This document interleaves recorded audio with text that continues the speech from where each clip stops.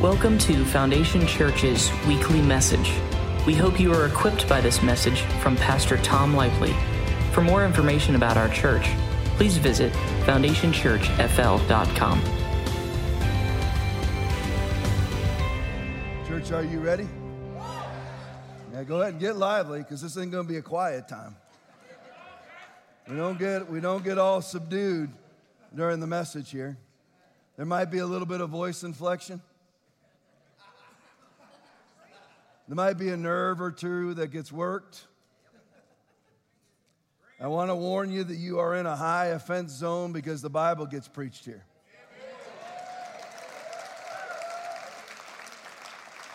You might wonder why it is that I talk about offense a lot. Well, because if you look in the book of Matthew, chapter 24, it says, at that time, many will be offended, or many will turn away from the faith, depending on the translation.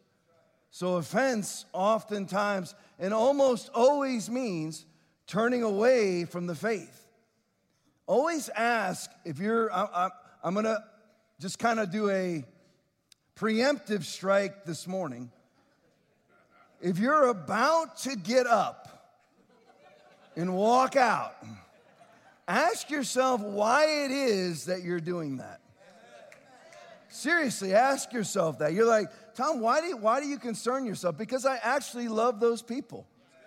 It's not because I go home and stew about it.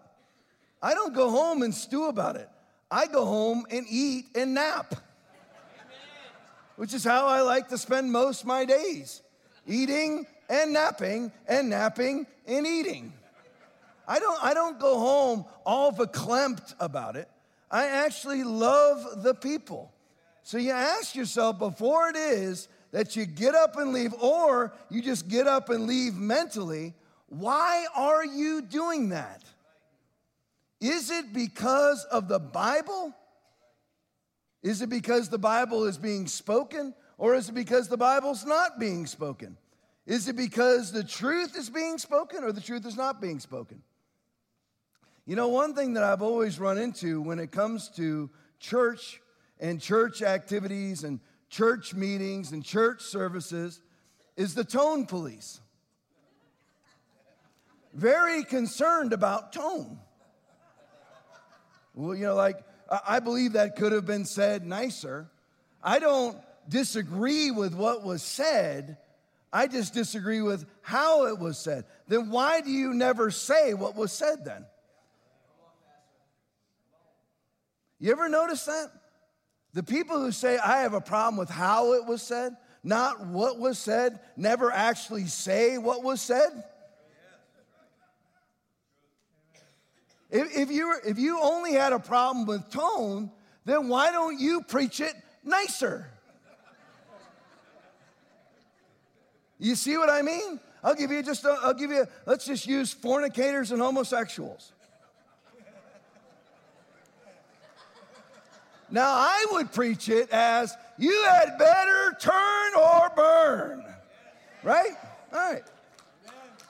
You're looking at a reformed sexual center right here. See how it got quiet in here? You are too. You are too. Thank you. Oh, I feel so sad for him. He's a reformed sexual center. So are you. So that's how I would preach it. So people would say, all that whole thing, that's how I'd preach it. So are you, that's how I preach it. Well, you know, I agree with what was said, but not with how it was said. All right, then why don't you go and say, good morning, church. I would just like to say that although you may be trying really hard to not fornicate or commit homosexual acts, I just want to tell you this morning that if you don't stop behaving in such fashion, that you will not inherit the kingdom of God. Notice how that's never said. It's just the entire topic is avoided. So it's not tone. It's actually the word. So before you get offended, ask yourself, is it the Holy Ghost that's offending me? Ask yourself that. Is it the word of God that's offending me? Because that's all you're going to get here. If it's not the word of God, I'll tell you it's not the word. That part that I just said about homosexuals and fornicators, that's just found. Some of you might be thinking, what's a fornicator? Those who are having sex outside of marriage. Simple as that. Where do you get that from, Tom? Just the Bible. Galatians 5:19 through 21. Revelation 21:8. 1 Corinthians 6:9 and 10. Shall I go on? Well, I don't like the way you said that. Okay.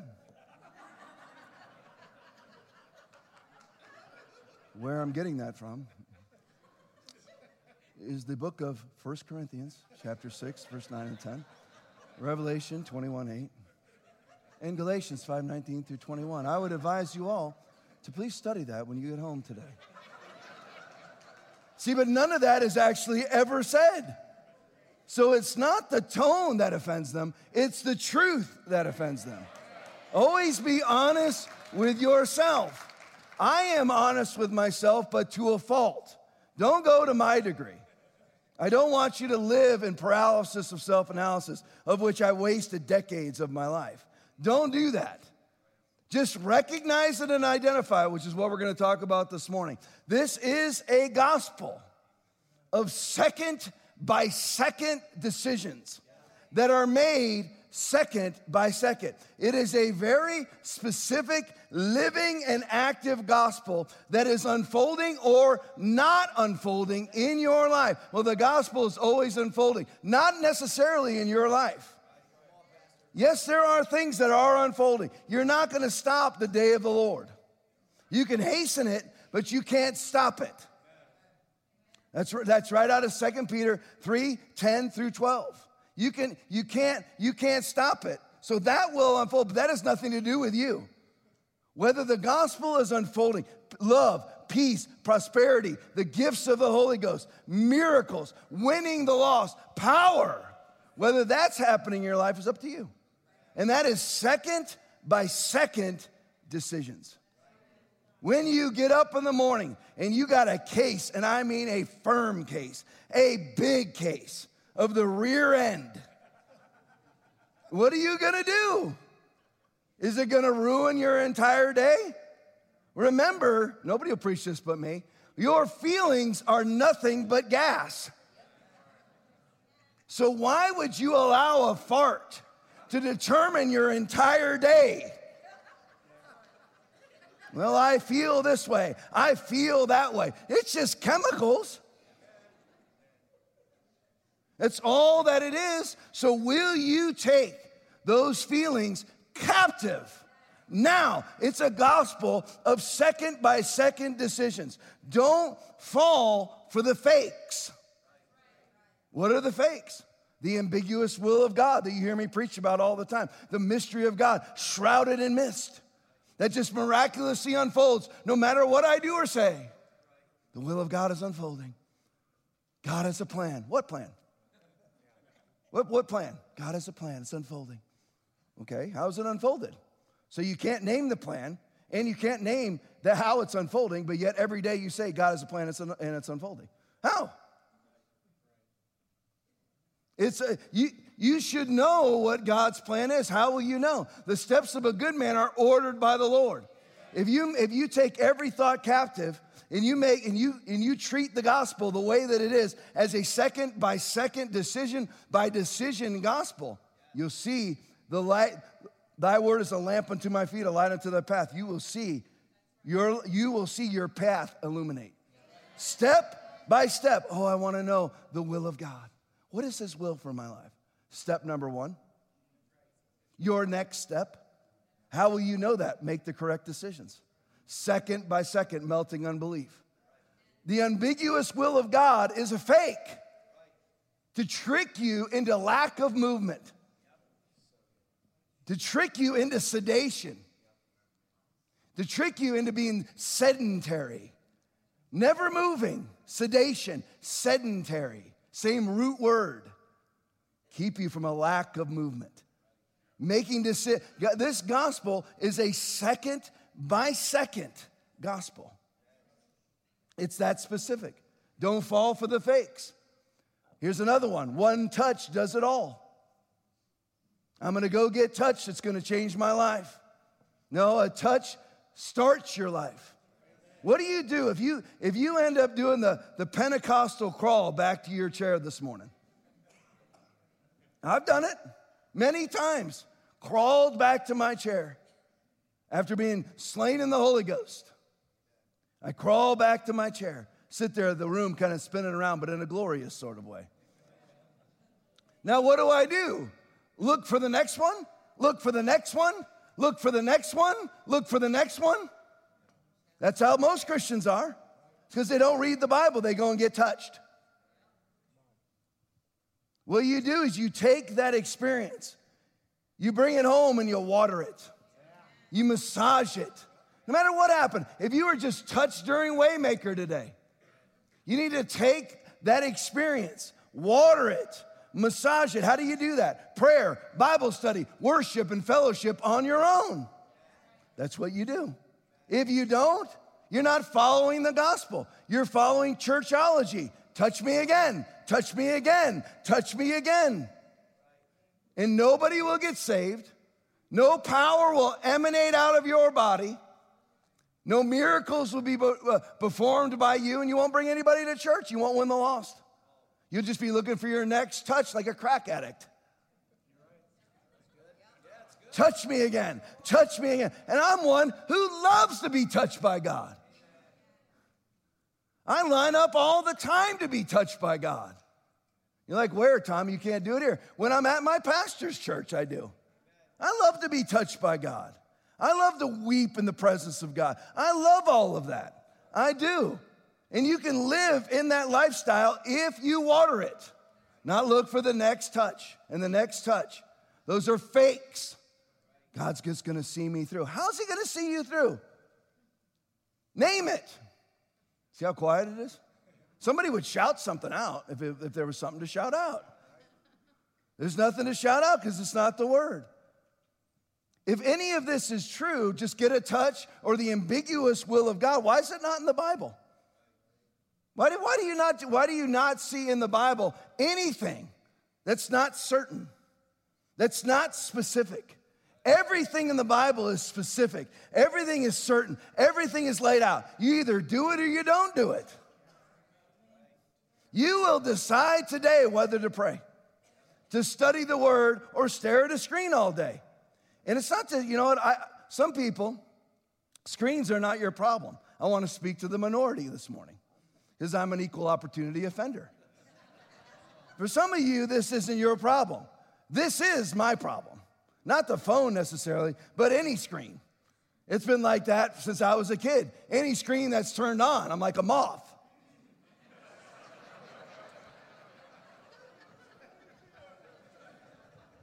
Some of you, that's not your problem. And you're like, so glad that doesn't relate to me.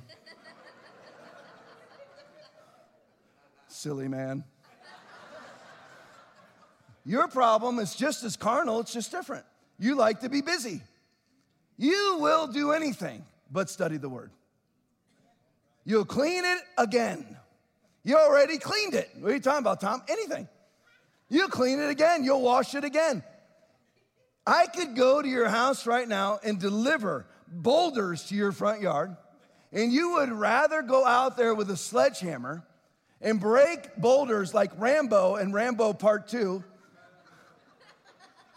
and go out there and just break boulders all day than ever study the word because it's more carnally satisfying. Carnal is not sexual. It's of the five senses.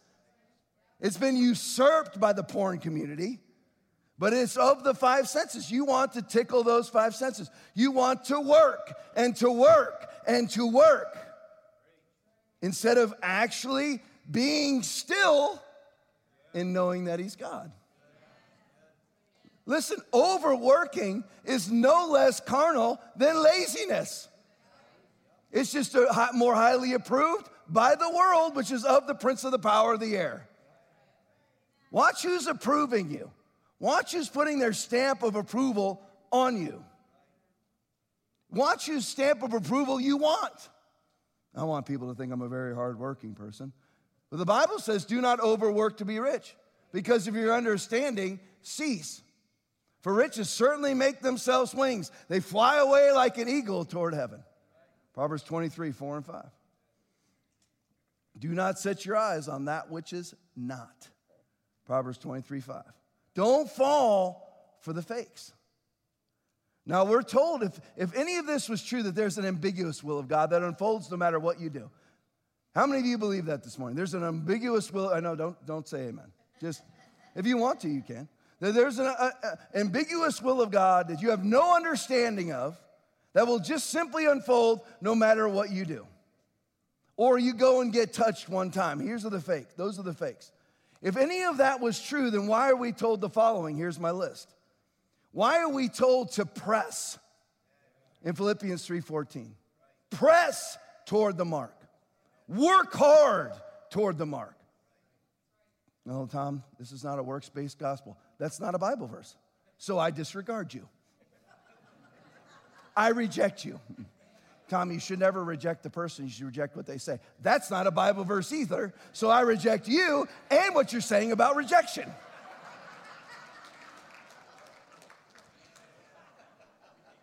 I don't live by things that aren't Bible verses.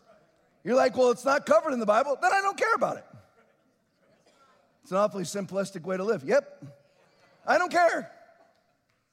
What do you think about this? And what do you think about dinosaurs, Tom? Don't care. There's Christians who waste their entire life studying it. Nobody's ever being saved. No sights being given to the blind. No deaf or hearing. No dead or raising. But you sure do know about Tyrannosaurus Rex. Fantastic. Who cares? You're welcome. Set some of you free. And a lot of you get caught into all sorts of different things that you have passion about that don't matter at all. Not one thing that they don't matter at all. Christians get into discussions about when Jesus is coming back. No one knows about the day or hour. Discussion over. Matthew 24:36 doesn't even say no one knows the day or hour in that particular verse. It does in another verse. But in that particular verse, it says no one even knows about it. And there's people debating about it and spend their entire lives debating about it. Who cares? I see the signs of the time. I wet my finger. Yeah, the wind's blowing. Signs of the times. I'm good now. Now I'm going to go home, order chicken wings and pizza, and take a nap. With a 64-ounce Slurpee. So if you're just supposed to be touched and the will of God is just supposed to unfold in your life and it takes nothing from you, then why are we told to press? Why are we told to run? Do you not know that those who run in a race all run, but one receives the prize? Run in such a way that you may obtain it. You just sit there. If you don't run, how will you win the prize that you're commanded to get? But yet somehow the will of God's unfolding in your life and you don't run? That's what most churches this morning are preaching. Right now, God's coming for you. It's your season. How? In what season? And everyone, what amazes me is that everybody actually stands up and shouts and gets excited. I never do that. You never stand up and shout and get excited? Not very often. I mean, I get excited and I worship God. But when that's actually said that, basically, your ship is coming in, it's happening, it's going to be your year. I'm like, well, if I do my part. So I don't just sit there and go, yeah, woo! I go, well, if I do my part. And for 51 years out of 54, I didn't. So my ship never came in. It was always off the shore like a Joe Biden economy. Just sitting there.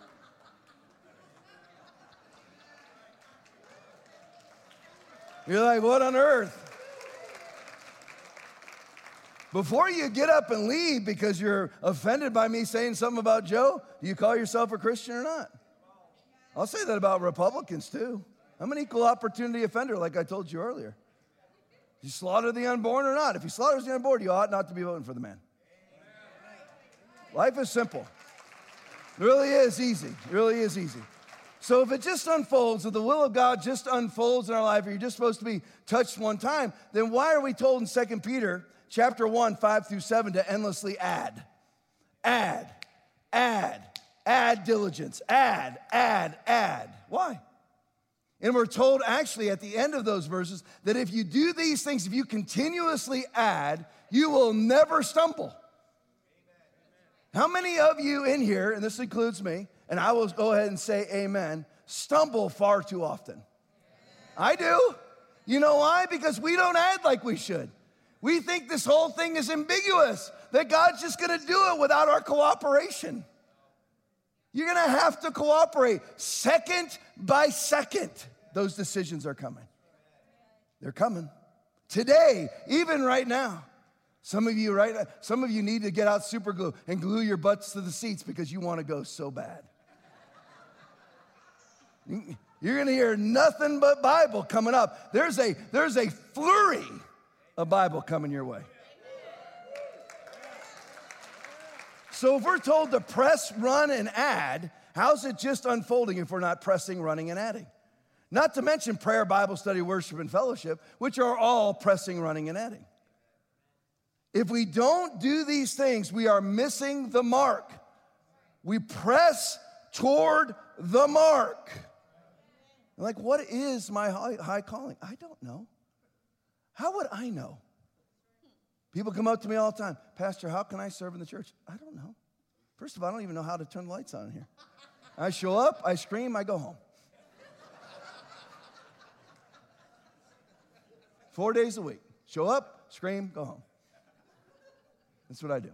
You're like, you don't do anything else? Yeah, I counsel people. I do a funeral tomorrow. I do all those things. I get it. But I don't know what you're called to do. How would I know? What should you do if you don't know what to do?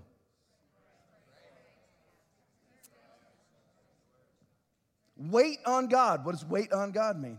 Like a waiter. No, it means to wait. What can I do for you? What's your drink order today? That's waiting on God. So what you should do is just plug in. I don't know what I'm called to do. Go change diapers. If you're a lady, I don't want you if you're a man back there. What do you mean, Tom? That's sexist. I don't care. You need to understand that. Make sure that we're very firm in this, that I don't care. That's the way it is. You're not going to be back there and be a man. That's the way that it is. That's life.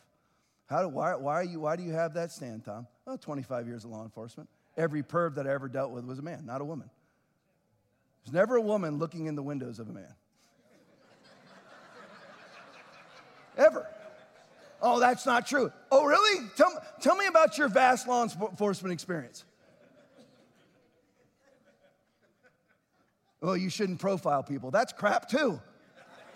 Every crime that's solved is profiled. Every serial killer is a white male, statistically speaking. I offended all the white people in here today.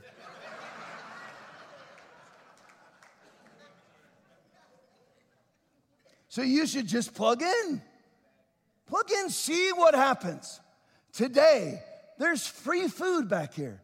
The smell of it will begin to loft. It's 11:15. Will begin to loft about 30 minutes from now.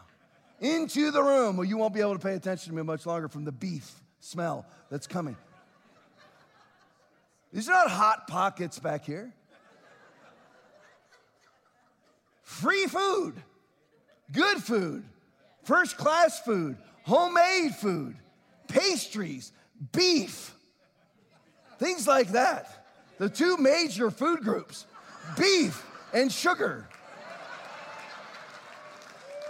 are all back there. Instead of rushing out the door, go back there and let God open doors for you. I don't understand why God never opens doors, because you don't add, you don't press, you don't run, you don't prayer, Bible study, worship, or fellowship. But you just continually tell yourself that the will of God's unfolding. That's the will of God, for you to sit home alone and never win the lost. That's the will of God. You should have this vast ministry or be part of one. It should be happening right now. Jer and my daughter today are flying off. Well, where are you going first, Jer? Fly off to London first? London, and then where? Johannesburg, South Africa? All right, so they're flying. You got 12 hours in London, right? That's crazy. Hey, Jared, stand up, stand up. That's who. That's my daughter, too.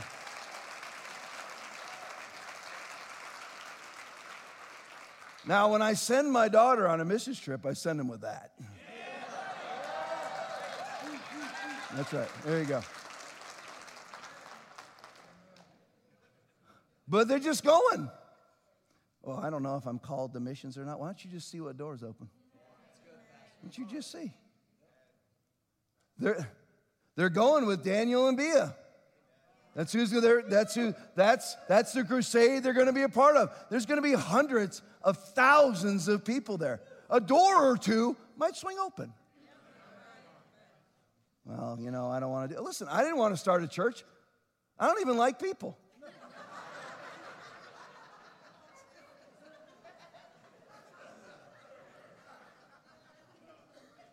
I love people. I rarely like them. But I do love them, and I will act like I like them. It's called putting on the garment of praise. Oh, how could you be that way? You've never pastored. Shut up. You know what you're talking about. You have no idea. I love you, and I like you. There you go. Does it make you feel better? No, but I knew on the inside that God had called me to do it, so I took the step. Did I launch into buying a $5 million building, a $6 million building? That's what this is? No. I went to Inglewood. Actually, I started with 2 barbecues at my house. And I had like 8 people there. And then we went to the cafegimatorium at Inglewood Elementary School. And we launched there. And we had 21 people on the first Sunday. That's counting all 4 in my family. And on the next Sunday, we had 19, because everybody always leaves when I preach. If you've been here for more than a service, you are way above average. People can't take the Bible. They can take church because the church is not biblical anymore. So I just launched. I launched in my backyard. And then I launched in a cafeteria. I just took the steps. Before that, I started off on the worship team. Our worship leader heard me sing because the church was small enough that he could actually hear me singing. Asked me to come up and lead. I didn't want to lead worship. I was scared.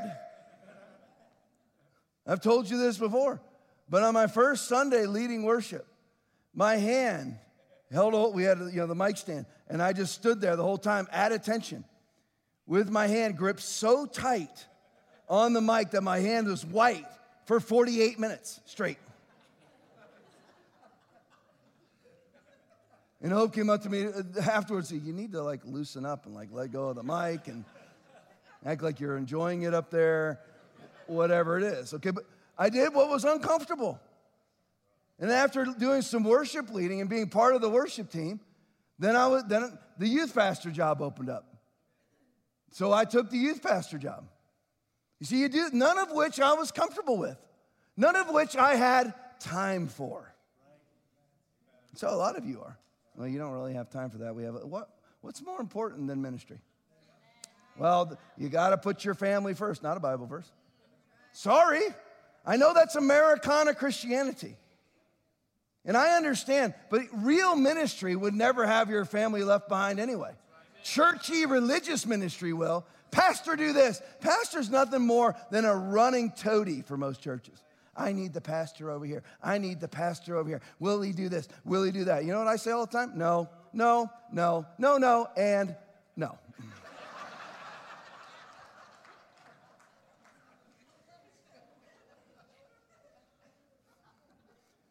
That way you don't leave your family behind. But a lot of you talk yourself out of ministry. Well, I got to spend time at home with the wife. Doing what? Come on, doing what? You're not talking. You both sit there and stare at a screen. You'd probably be better off here being a youth worker, helping Francel, right? I'm not saying, no, I'm not giving you the okay with him. That's up to him. I'm just saying, instead of being home alone, basically, alone together like COVID, Demon spirits are always the same, keeping you out of ministry, and then they manifest themselves in other ways. So you're together alone at the house. Why don't you go minister? Why don't you bring your wife with you? See how quiet it gets in here? Well, we want to have, okay, you've got it down to where you're spending lots of time together. Doing what? Well, accomplishing what for God? And here's the thing, and I'm not bragging. I'm really not. I just go with what is statistical data, what's true. Really, I think the best marriage I've ever known was my own. I would tell you if I found one better. I found some that are good. I've never found one that's better. There's couples that I like and admire. I look at like the Wolfgangs in the front row. Great marriage. In God's eyes, theirs might be better than mine. They have a great marriage, and I like and admire them. But I've never found one better. And all we do is minister. Maybe a great marriage is the result of an outflow of ministry. It's called overflow. Maybe, right? Instead of prioritizing God out of your life. Tom, why are you always trying to get us to move? Because that's what God's telling me to preach. I'm different than most preachers. I don't go, hey, you know what? What should I preach this week? Let's go to sermons.com. Never once have I ever got an idea to what to preach from any person. Ever. I pray over it immediately. God, give me that which you want me to preach this week. Word for word. Give it to me, Lord. So this is what he wants you to hear. That's why I'm prodding you. Don't kick against the goads. You have time. It's just how you prioritize the time. Your kid has to go to volleyball, piano practice, dart practice, bocce ball practice. For what? You ever ask yourself? It's a bouncing ball. That's what it is. How much do you think that matters to Yahweh? A ball bouncing down the field. Well, it matters a lot to a lot of people around the world. I agree, but they're of the prince of the power of the air. Most people put masks on, and most people have taken the vaccination. So how smart are these people that you are measuring yourself by, which you're not supposed to do, according to 2 Corinthians chapter 10, verse 12. Measuring themselves by themselves are not wise. So why are you doing that? Oh, they fill stadiums. Okay, for what?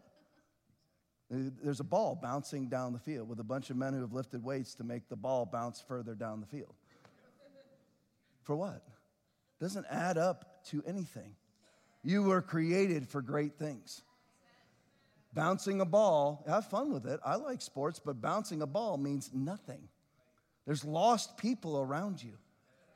There are people now stricken with sickness, illness, and disease because they took a pharmaceutical into their bloodstream that you need to pray over, that you need to be bold enough to pray over. If you have a loved one who's totally and completely healthy and then suddenly is stricken, go up to them and look them in the eye and say, listen, I love you. Were you vaccinated? So we need to get that clot juice out of your body in Jesus' name. Yeah, I preached that here. If you're vaccinated, go ahead. Either be offended or don't be offended. But here's the thing. The House of Actuaries, which is actually the information that's coming out of insurance companies, which you've heard me preach here several times. And yes, I said preach because it has to do with life and death. I said before you, life and death, blessing and cursing. So you ought to preach about life and death. Joshua 24:15. Death and destruction lie open before the Lord. How much more the hearts of men? Proverbs 15:11. We ought to be talking about life and death, right? So yes, I preach about that here because life and death is in the balance. And out of the House of Actuaries, there's a 40% increase in excess death between 25 and 64-year-olds and about 30% in all other categories right now. The only countries that are spared that for all intents and purposes are countries who are, for all intents and purposes, unvaccinated. That's the truth. That's the truth. Will you be offended by it? Be offended all you want. And if you want, you can even get up and leave. But when you go home, pull it up and see if you're offended by my tone or the truth. You don't want to face it because you got that pharmaceutical juice coursing through your veins full of spike proteins. You're not supposed to do that. Aren't supposed to do that. Your body's not supposed to be producing those things. Your genes aren't supposed to be altered to manifest synthetic material. They just did a study, Joseph Ladapo, Surgeon General in the state of Florida.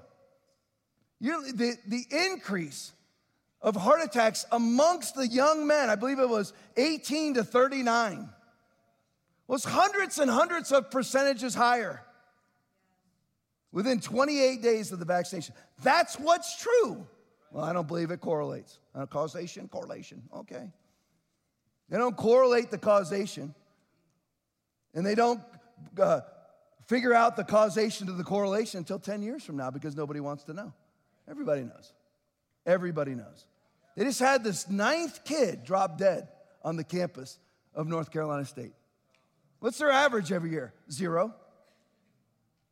9th kid just found dead. When does that ever happen? There's no murder. There's no serial killer, except pharma.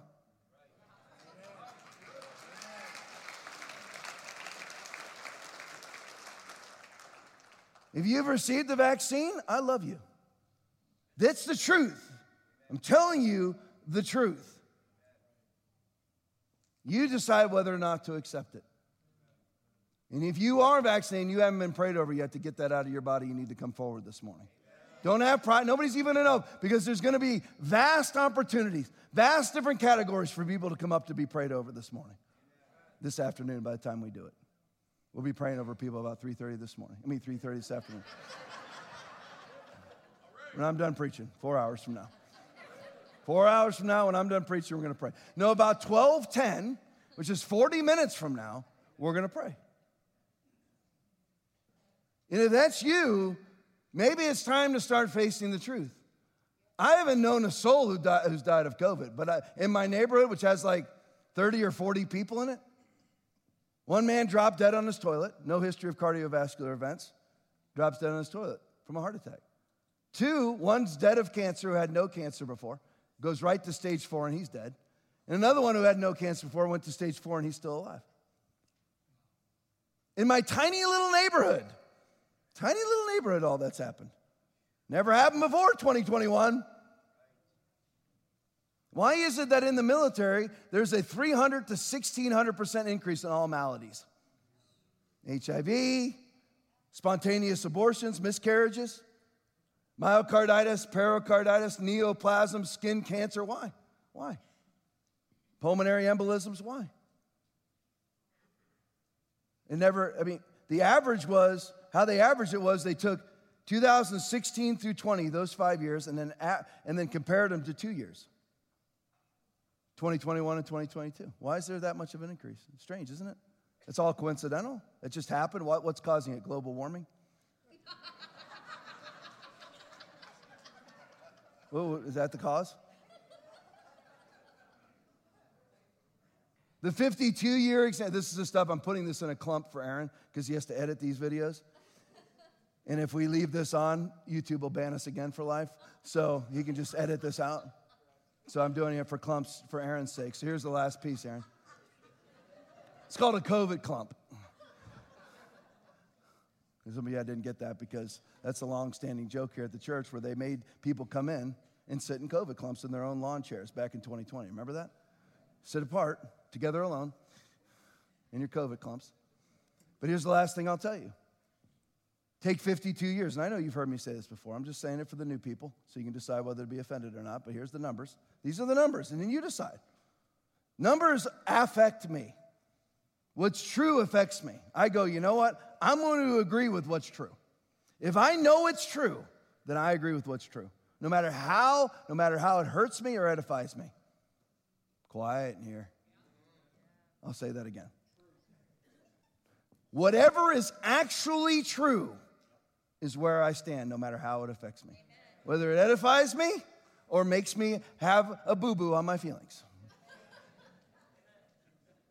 So you take 52 years, 1970 to 2022, 52 years. In those first 50 years, 1,300 athletes dropped dead on the field in 50 years. Dropped dead on the field. This is all statistical, absolute truth. 1,300 in those first 50 years. In the last 2 years of that 52 years, 21 and 22, 1,700 dropped dead on the field. But nothing's wrong. What changed? You had the first 50 years minus the COVID vaccination, 1,300. And then in the final 2 years, with the lovely bonus of the COVID vaccination, 1,700 in 2 years. Strange, right?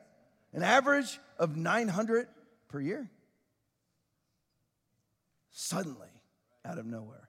Well, you shouldn't be preaching that. I do preach it because you know what? That's a soul that could have been saved. You don't care. I care. I honestly care about that person. Things bother me. My wife has to guard my heart for me. She does. There's certain things I just don't tell you. She tells me that all the time. I'm like, I used to be like, well, why not? Now I go, thank you. I appreciate it. There's certain things that happen in the church I just don't tell you. Thank you. I don't want to know. I don't want to spend my day, because I get affected. I don't know when I'm getting back to the message. I'll get there. But I remember when Hope was giant. She was full of Tommy. She was pregnant as can be. And we went to we were at a police conference. See, I take my wife with me. Well, I don't want to be involved in this or that because, I want to spend time at home. Take them with you. Well, once you have kids, you really got to settle in. We went everywhere with our kids. Well, we don't want to do that because, we're sitting at Outback and they're running all over the place. Why are they running all over the place? Explain that to me. Why are your kids running all over the place? What's the difference? I mean, I used to have parents walk up to me in Outback. Don't let me forget about conference. Saving Private Ryan. I used to have people walk up to me at Outback, and this is more than once. It's like everybody stops me now and goes, wow, your dog is so beautiful. I know. He is. He's a terror, but he's beautiful. But people come up to me in Outback all the time and go, your kids are so well behaved. And I'm like, what do you think? They were born cherubs?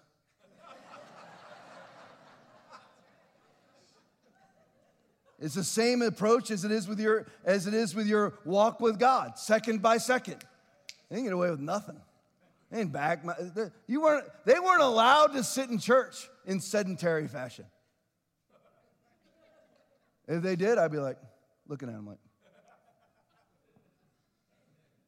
I'll do that for over here.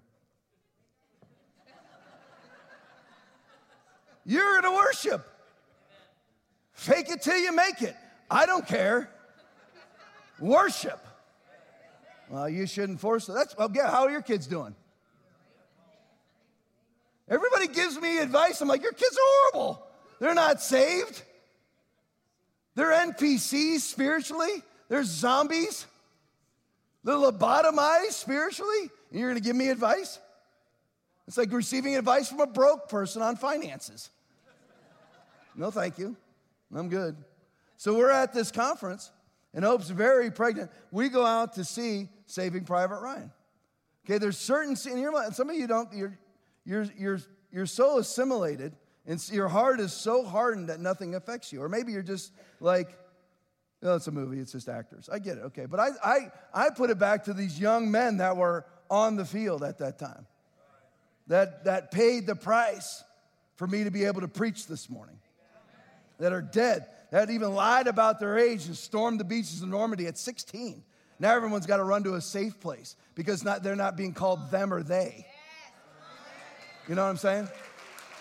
So it bugs me. It bugs me. So we go and we see Private Ryan. Now, we go home in hopes, like, because she lacks a soul. So she just zonks out. She's done. I laid awake all night long, didn't sleep a wink. And Hope's over there because she's real pregnant, just sawing wood. She's a dead silent sleeper. When she's pregnant, she sounds like a 90-year-old man who smoked cigarettes for all 90 years.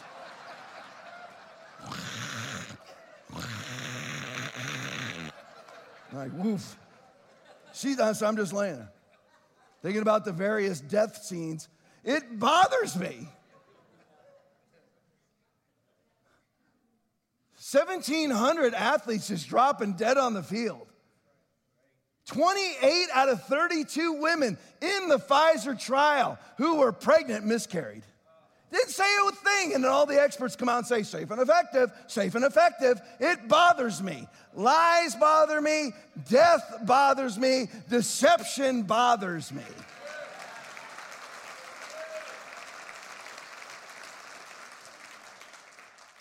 All right, so back to the message. So this is a second by second thing. If it's not you're not making decisions every day, something's wrong. And what I mean by something's wrong is something's wrong with your interaction with the gospel. Well, my wife's being snarky today. Okay, right there. Here's your decision. What are you going to do? She's being snarky today. What are you going to do?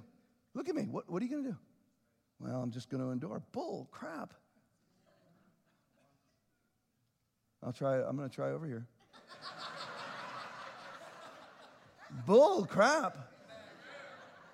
Listen, did you get clipped? Look at me, men.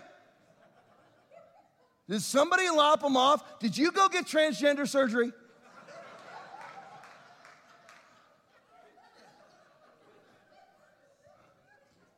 When my wife's being snarky, ask her. I'll tell her, knock it off.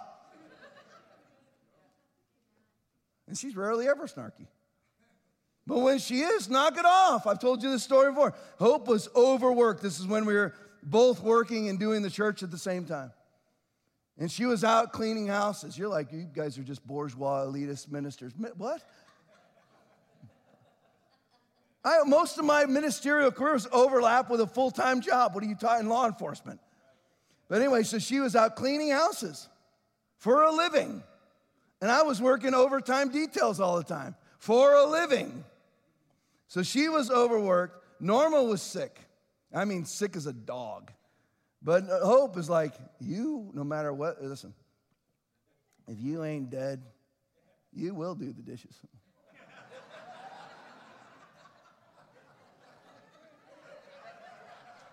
You're going to do your jobs. There ain't no excuse. Unless you're dead. You're dead, you're excused. Enjoy your time in heaven. I'll see you in a couple years. So she comes rip-roaring through the house. And when Hope is like, when she's carnal, it's because she's overworking. She ain't never lazy. She never sits still for anything. So anyway, she comes rip-roaring through the house. And she starts barking out commands. I want this done. And I want that done. Norma, it's walking around like at 104. Norma, you need to be cleaning these dishes. And I went, stop! You don't believe it, do you? You don't know me. Ask Aaron. He knows me. Stop! Norma, go back to your room and go to bed. Nobody is doing anything. That's it. Now you men are like, well, or you women, you're a male chauvinist pig. No, it's called being the priest of your home. Does that mean that now I am free to be an idiot? No, because Hope has every right to come to me and say, you know what? You're stupid.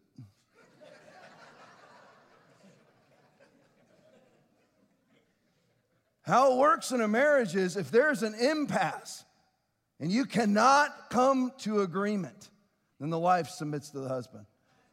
How it is? Well, if you don't know the Bible verses, though, it's all in Ephesians chapter 5. In 22, it says, wives, submit to your own husbands as to the Lord, right? What's the verse before? Somebody said it.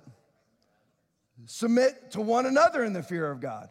So if there's an impasse, it comes to me. and I'll make the decision. Normally, it's not an impasse, because if Hope comes to me and says, here's why you're wrong, again, I respond to the truth, and I go, well, yeah, you're right, I was wrong. Ask any of my friends, ask them if I come up to them and say, you know what, I was wrong. I blew it. I'm the idiot. I was wrong. Even on the podcast, I say it publicly. It's 500 people watching. Oops. And I'm screaming at Will and Aaron. Come on. I need it fast. Oh, you're on the wrong slide. Oh, I'm looking at the camera. Just letting everybody know that was me. It's not them, even though I just act like it was them. But right there is a decision. Are you going to sit there and kowtow? Your kids won't get saved because you're a coward. It's not the gospel for you to sit there, well, if the white ain't happy life, happy wife.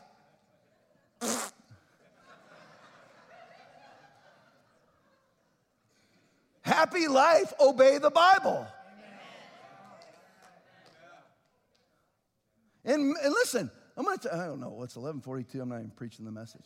And listen, this may get a cumulative groan from the audience, but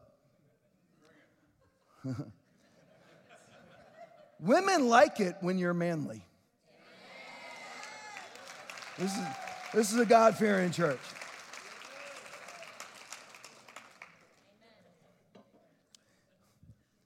If you know women, they actually chide against that which they want, what they want, almost to challenge you to give you what they want. It's true. They do. They actually fight against that. They actually challenge you by fighting against that which they want so that you'll deliver what they want. That makes no sense. No, they're women.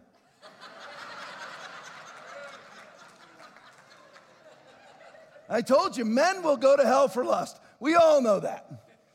They're going to hell because they want to look at naked women. We get it. That's why men go to hell. It's a really simplistic life. Naked women. Hell. Why women go, I have no idea. They make no sense, but that's the way that it is.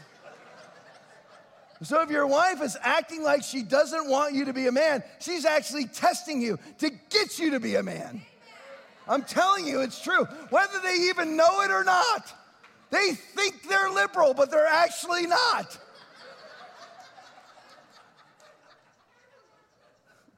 It's true. I'm telling you, it's true. Well, if you have kids in here, it's your fault. I'm telling you, because I'm about to go into an adult thing. And if you have little kids here, it's on you. There's lots of places. Well, I don't know if they're safe. They're safe. There's more guns in here than Fort Bragg. Safe from what? If anybody came in here and threatened anybody, Travis will kill them before they even have an opportunity to unholster. Their last thought will be, rear, that's it.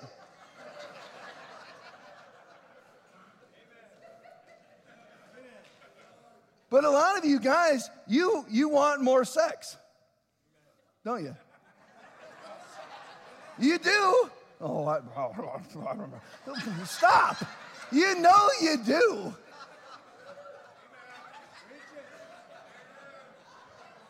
I'm talking about married men here. You do. So what do you do? What do you do? Well, I go and put an apron on, and I wash the dishes, and I vacuum the floor. No, that's the test. She doesn't want you to do that. She's saying that she does. She may even consciously think that she does, but subconsciously she doesn't want you to do that. She wants you to be a man.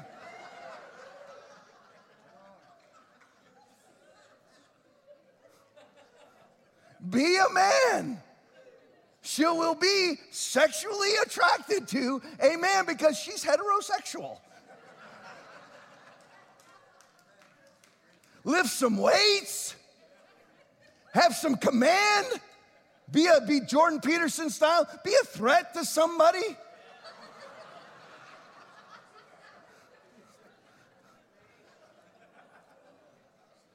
A noise goes off in the middle of the night. Hope knows my routine.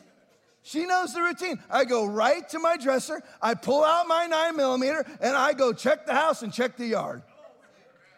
And I walk, she goes, one time, probably a couple times, but I remember one time I come back in, she goes, that's so hot.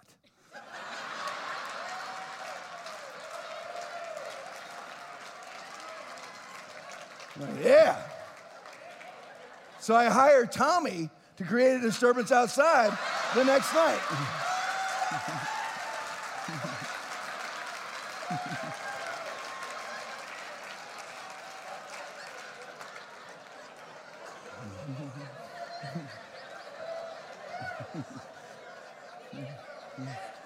I'm telling you. And the worst thing you can do is beg. Well, you know, how about tonight? I don't ever do. No. They don't like it. Yeah, but she's institutionalized begging. That's because she's testing you. That's what it's all about. You're welcome. That was all free and not even part of the message. I just try to help you out. You're like, Tom, why do you talk so much about relationships? Because we as Christians, our relationships should be the best. Amen. Everything is second by second. A lot of people ask, why is nobody getting saved around me? Or make it even more personal. Why are my kids not saved? Don't shout amen. Don't answer this, but ask yourself, or answer this question in your own mind. Are my kids saved?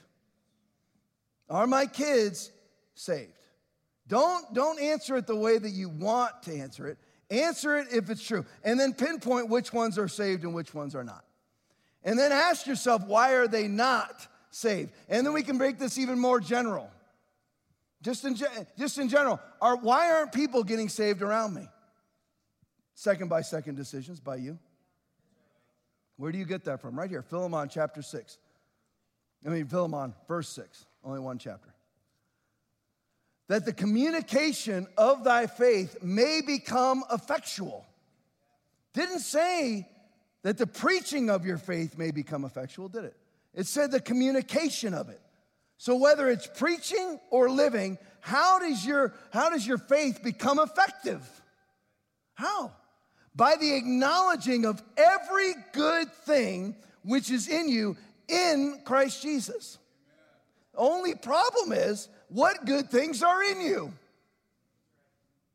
Everybody says that and shouts amen, but what good things are in you? Is that the reason why people don't want what you have? You ever ask? Including your kids? What is Christianity in your home? Or what was it in your home? An endless compromise? An endless parade of hypocrisy? A benign, passive faith? Who wants benign and passive? People, again, that's almost a womanly thing. People act like that's what they want, but they don't really want that. You're like, Tom, people walk out of here because it's not benign and passive yet, but on the inside, it's actually their spirit warring against their mind. The Spirit is saying, I want this. I want the Word of God because the Holy Spirit, and then your spirit is a reflection of, an imitation of the Holy Ghost. Wants the Word of God because the Holy Spirit only preaches the Word of God. So that when people hear the Bible and get up and leave, whether it's literal or figuratively speaking, they're getting up and leaving because there's a war going on the inside of them. And they don't want to sit there in the midst of that war. I'm just going to leave. I'm just going to leave. Why not fight the war? Why not fight the war? Take that thought captive. Is it the Bible that's offending me? Is it the Bible that's causing this warfare? So what are the good things that are in you? What are they? If the communication of our faith becomes effective by acknowledging every good thing that is in us, then ought we to have good things? Name yours. See, this is a different kind of church, isn't it? Tom, I get people out there, that really hit me hard. It hits me hard too. I wasted 18 to 50 of my walk with God. Tom, that's horrible. Don't act like you're superior. What's your stats? The stats really are important. Really? You ever heard of the judgment seat of Christ? Stats are important. Each one will appear before the judgment seat of Christ, that each one may receive what is due him for the things done while in the body, whether good or bad. 2 Corinthians 5:10. So it is important what your stats are, how many people you've won. Not just every year saying, well, I'm sure I'm just really grown. How? Name it. I want to know how. Give me the stats. How have you grown? Nobody can ever do it. So what are the good things that are in you? Is there power? Don't get all quiet now. Don't be like me. Seriously, in this, be like me. I wasted all those years. Okay. Better's one day. I'm moving on. What's the point of going back? What's the point? First of all, Scripture tells you, brethren, I count not myself to have apprehended, but this one thing I do, forgetting those things which are behind and reaching forth unto those things which are before, I press toward the mark for the prize of the high calling of God in Christ Jesus. If you're going to press toward the mark, you have to forget the past, good or bad. Even if you're a memorializing Christian, likes to memorialize the great things that you did 37 years ago that you haven't done since. I remember that great revival back there at, Rapid City Church, Iowa, back in 1987. This was one heck of a revival. What's happened since? Absolutely nothing. Fantastic. Great work.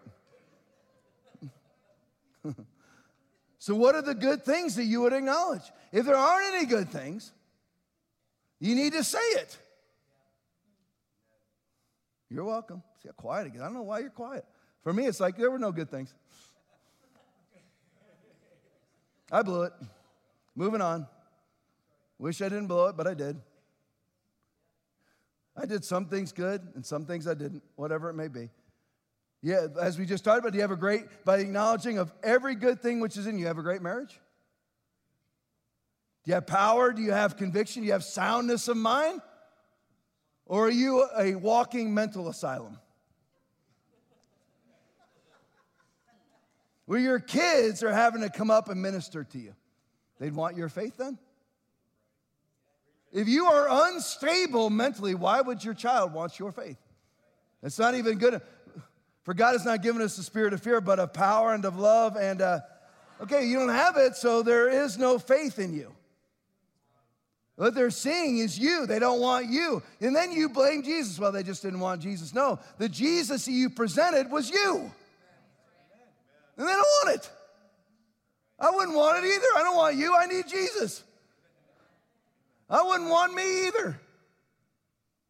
Maybe the only difference between me and you, because I've acted like an idiot in front of my kids, is that I actually go up and say, I'm an idiot, instead of, well, Dad's learning. It's all a journey. What are you talking about? That's what people do, though. They make excuses for their failings. They put labels on them. They just rename things. That's a common thing in the culture today. Just rename it, redefine it. This is what's going on at the border right now. So we've been averaging world record numbers crossing the southern border, right? You're like, Tom, here comes politics again. Well, that's just true or not true, right? You decide. And I can preach whatever I want. So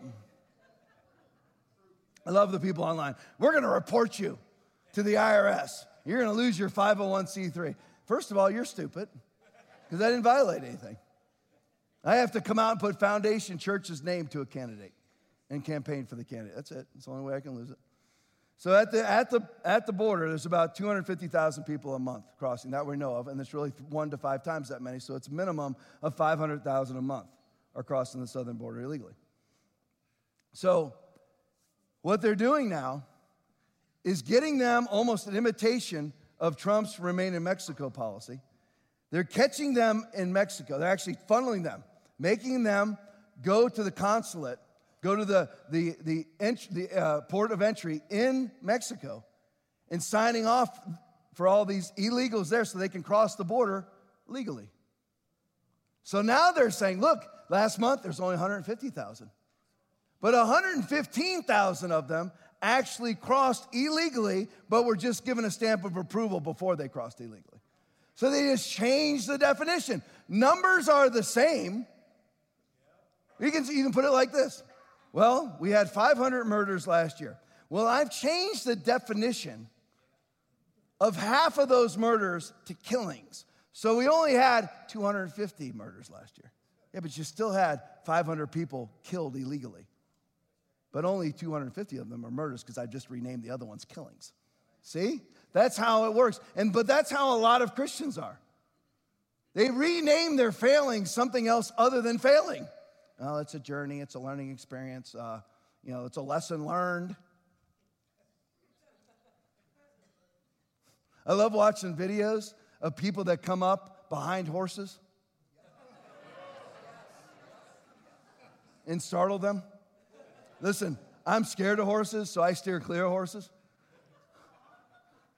Look, I like them. I mean, don't get me wrong. I love all animals. I'm an animal nut. But horses are huge, so I steer clear of horses. Plus, I've watched many videos of people's faces getting kicked in by horses. So I go to the front of horses, and I get the sheriff's office. We had our mounted patrol. I go up and, like all the other people, and pet the horses and do all those things. But I steer clear of the mouth, and I steer clear of their rear end. You know why? Because I'm not stupid. You ought to know not to come behind a horse because there's consequences to startling a horse. They kick backwards. We don't kick backwards. They kick backwards. There are consequences to these things. But you don't rename it. You just don't do it. You see what I'm saying? You acknowledge what it is. You know what? It was a failing to go up there and startle the horse, and I got my jaw broken. But I'm going to rename it something else. Well, it was a learning experience. No, it was stupid. It was a failing. You don't rename things and make it all better. You don't do it. So what do we have? That the communication of your faith may become effectual, which is effective. How? By the acknowledging of every good thing which is in you in Christ Jesus. The list again: power, great marriage, soundness of mind. Do you have miracles? Do you have self-control? Do you have conviction? Do you have victory? That's how people get saved. Do you have prosperity? Well, people are really going to be drawn to the lost by my being destitute. They're going to be drawn to salvation by my being destitute. How? Why would anybody want to be destitute? When Jesus became poor so that you could become rich. 2 Corinthians 8:9. Oh, that's that prosperity gospel. That is the gospel. There is no that is that prosperity gospel. Prosperity is part of the gospel. You should be wealthy. Well, that's not what I read. What do you read? It certainly isn't the Bible.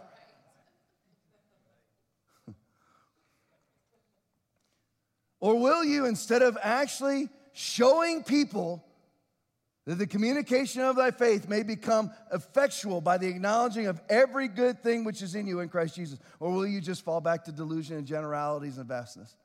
Well, God's will is unfolding. How?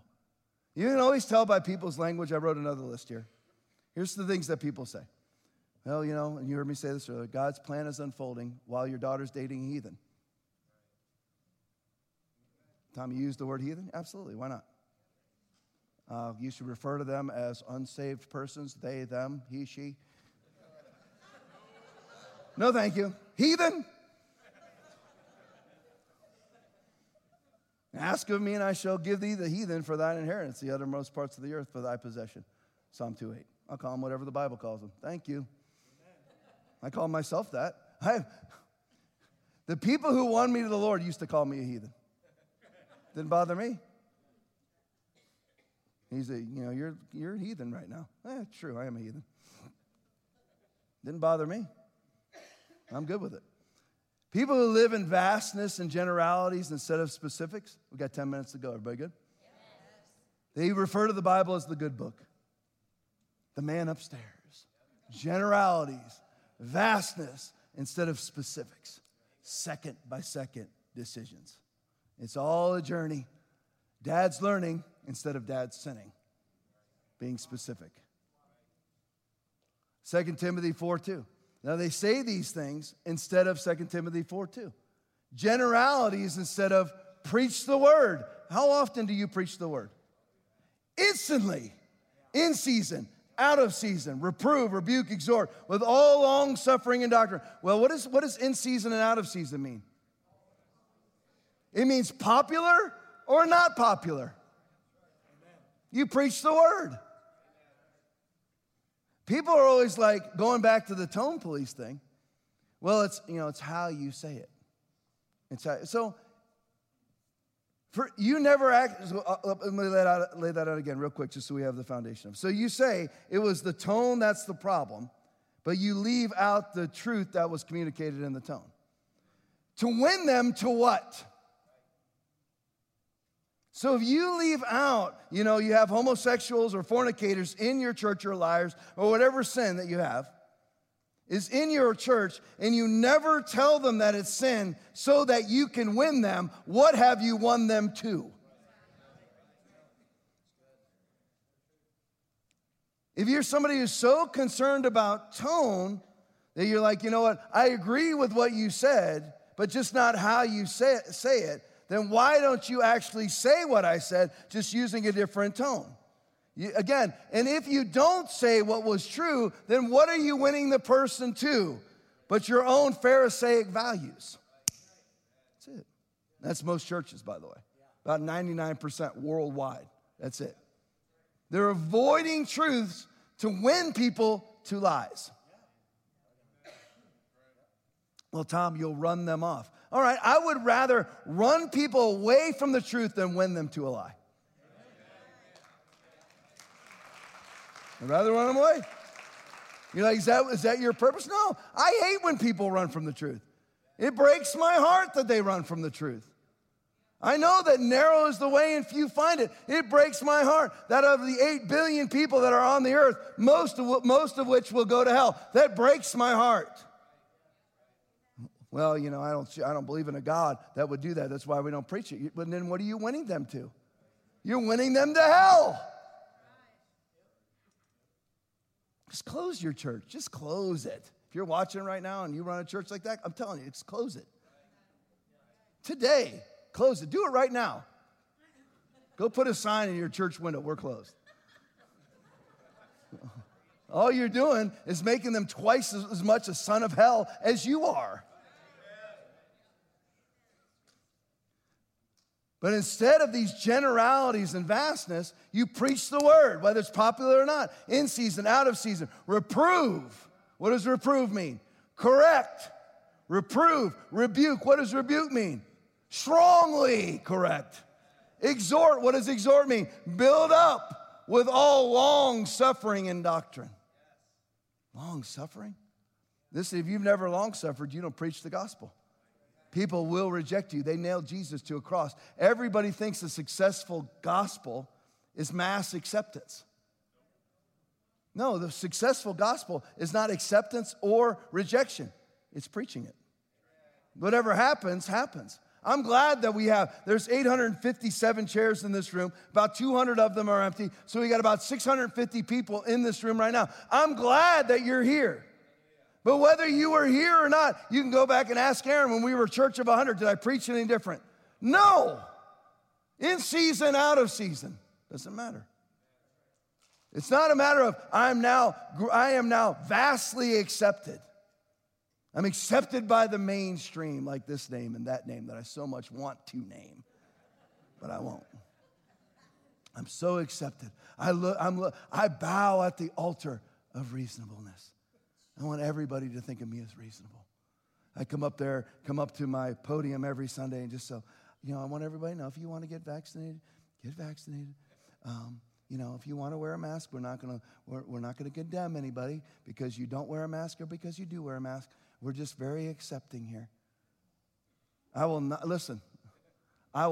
live that gelding lifestyle. I'm going to preach the word. Does the word say mask? All right, then don't wear one. Does the word say run from a virus? No. Does it say run from global warming? Does it say obey the World Economic Forum? Then all of it's rejected. Now, instantly, in season, out of season, rejected because I'm preaching the word. Life is easy. Is it the Bible? Is it not? Let me finish with that. I'm going to skip to the end of this message because I've got to have you hear this. See how long these messages are? Look how long that thing is. It's like, here's the page that I'm on.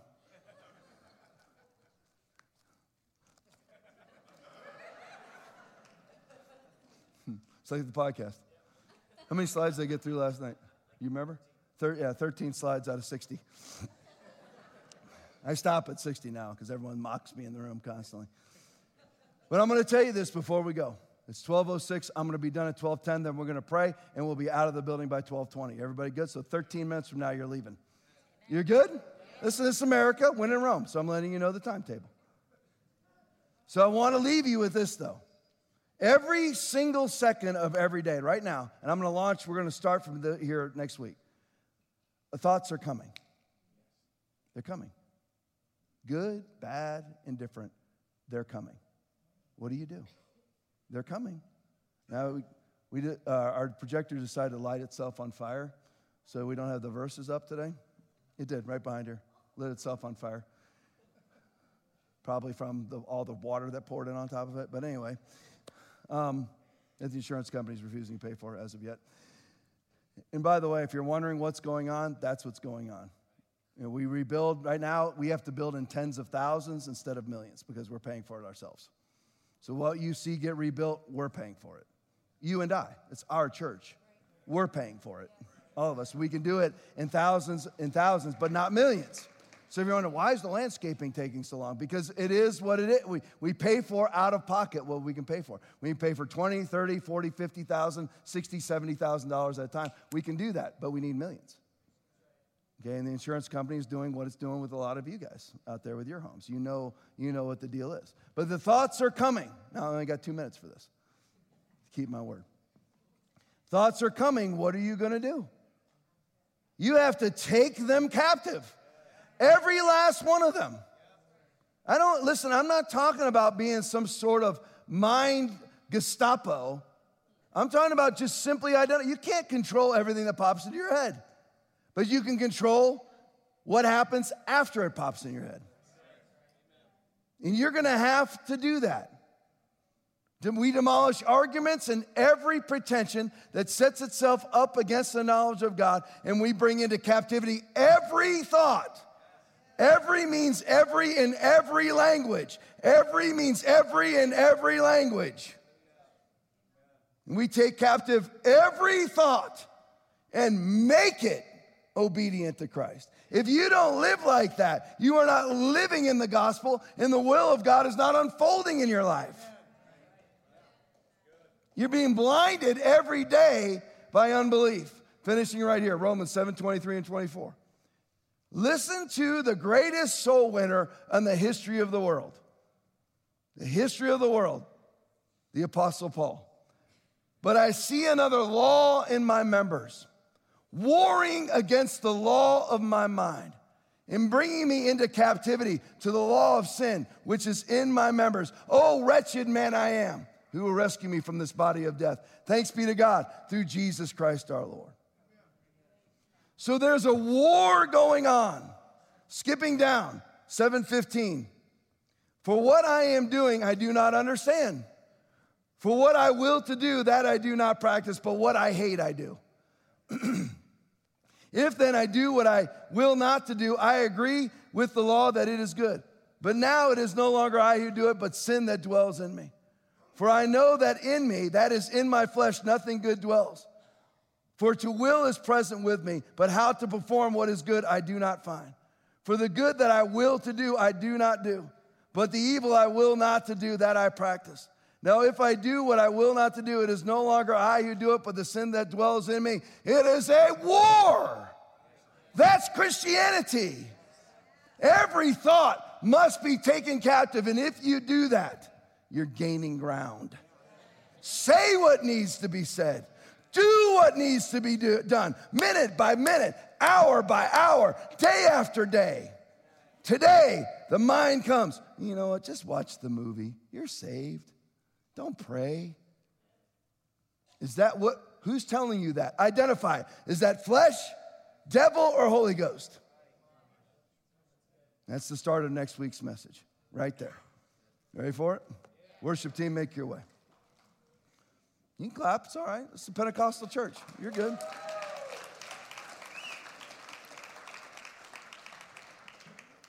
It's okay to be loud. It's okay to be loud when the worship team's coming up. It's all good. It's all good. Every head bowed, every eye closed. If you need to get right with God this morning, if you're a Christian who's backslidden or you've never gotten saved, so you want to, listen, you're either saved, backslidden, or never been saved. Those are three categories. Just like I named a moment ago, flesh, Holy Ghost, or devil, you're either saved, backslidden, or never been saved. That's you. That's you. If you've never been saved or you're backslidden, it doesn't matter if people think that you're saved and that's the veneer that you walk around with. That doesn't matter to God. God looks straight to the heart. He knows whether you're saved or not. So right now, if you need to get your life right with God, this is your time. It won't take but a second. I'm not going to bring you forward. I'm not going to take you to a back room. I'm not even going to give you any literature. If you want it, we have it, but I'm not going to give it anything to you. I'm not going to make you move from where you are. I'm going to ask you to do two things if you need to get your life right with God. I'm going to ask you to raise your hand, and I'm going to ask you to pray right where you're at. And when you pray, we're all going to pray with you. So it'll be a communal prayer. Nobody will even know it's you.